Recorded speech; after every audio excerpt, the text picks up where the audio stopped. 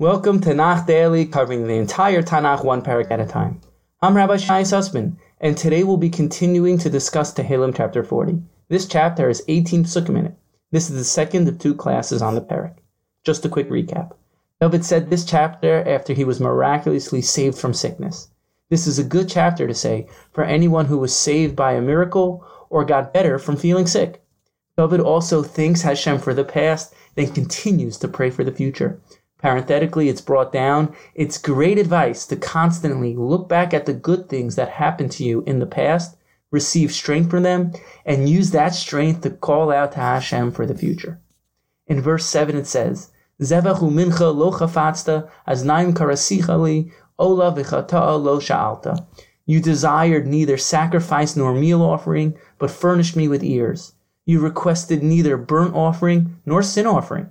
For starters, all the Meforshim address the following question. The pasuk says, Hashem didn't want or ask Yisrael to bring any korbanos and sacrifices to him. This is seemingly not true. There are many places in the Torah where God commands us to bring korbanos. I wanted to bring several answers the Meforshim bring to address this question.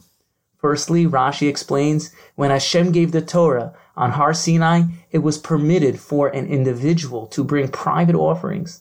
Therefore, when our pasuk says God didn't command us to bring sacrifices, it's referring to this time period when an individual was allowed to bring private sacrifices.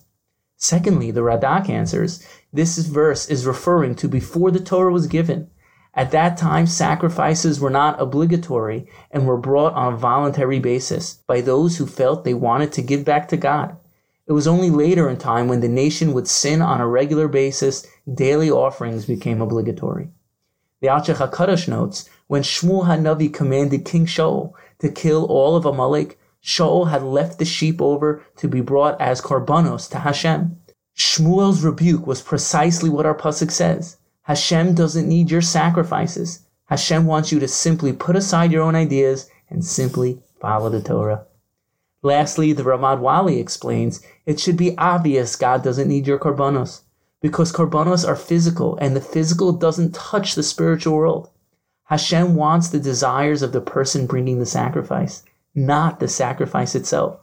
The entire purpose of the sacrifice is for you to express your longing and desires to Hashem. The Ramad Wali continues to explain, Hashem doesn't turn down a broken-hearted person, because this is the main thing, to turn to God with a broken heart, because this actually brings you closer to Hashem. Nowadays, we don't have sacrifices. We have tefillah instead of korbanos. We need to take time every day and break our hearts to Hashem in personal prayer. Tell God what's on our minds. Bring our entire beings up to Him by speaking to Him like we would speak to a friend. And when we put our energy into tefillah, it's as if we're literally bringing korbanos to Him. We're giving up of our energy and our blood force to Hashem. As we often say in English, it's a sacrifice, or I feel like I'm sacrificing.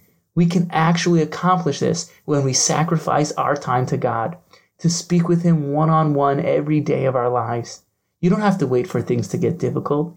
Even in the good times, you can speak to God as Hashem desires our desires.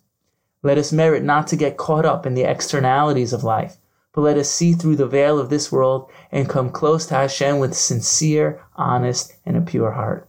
Thank you for listening and have a wonderful day.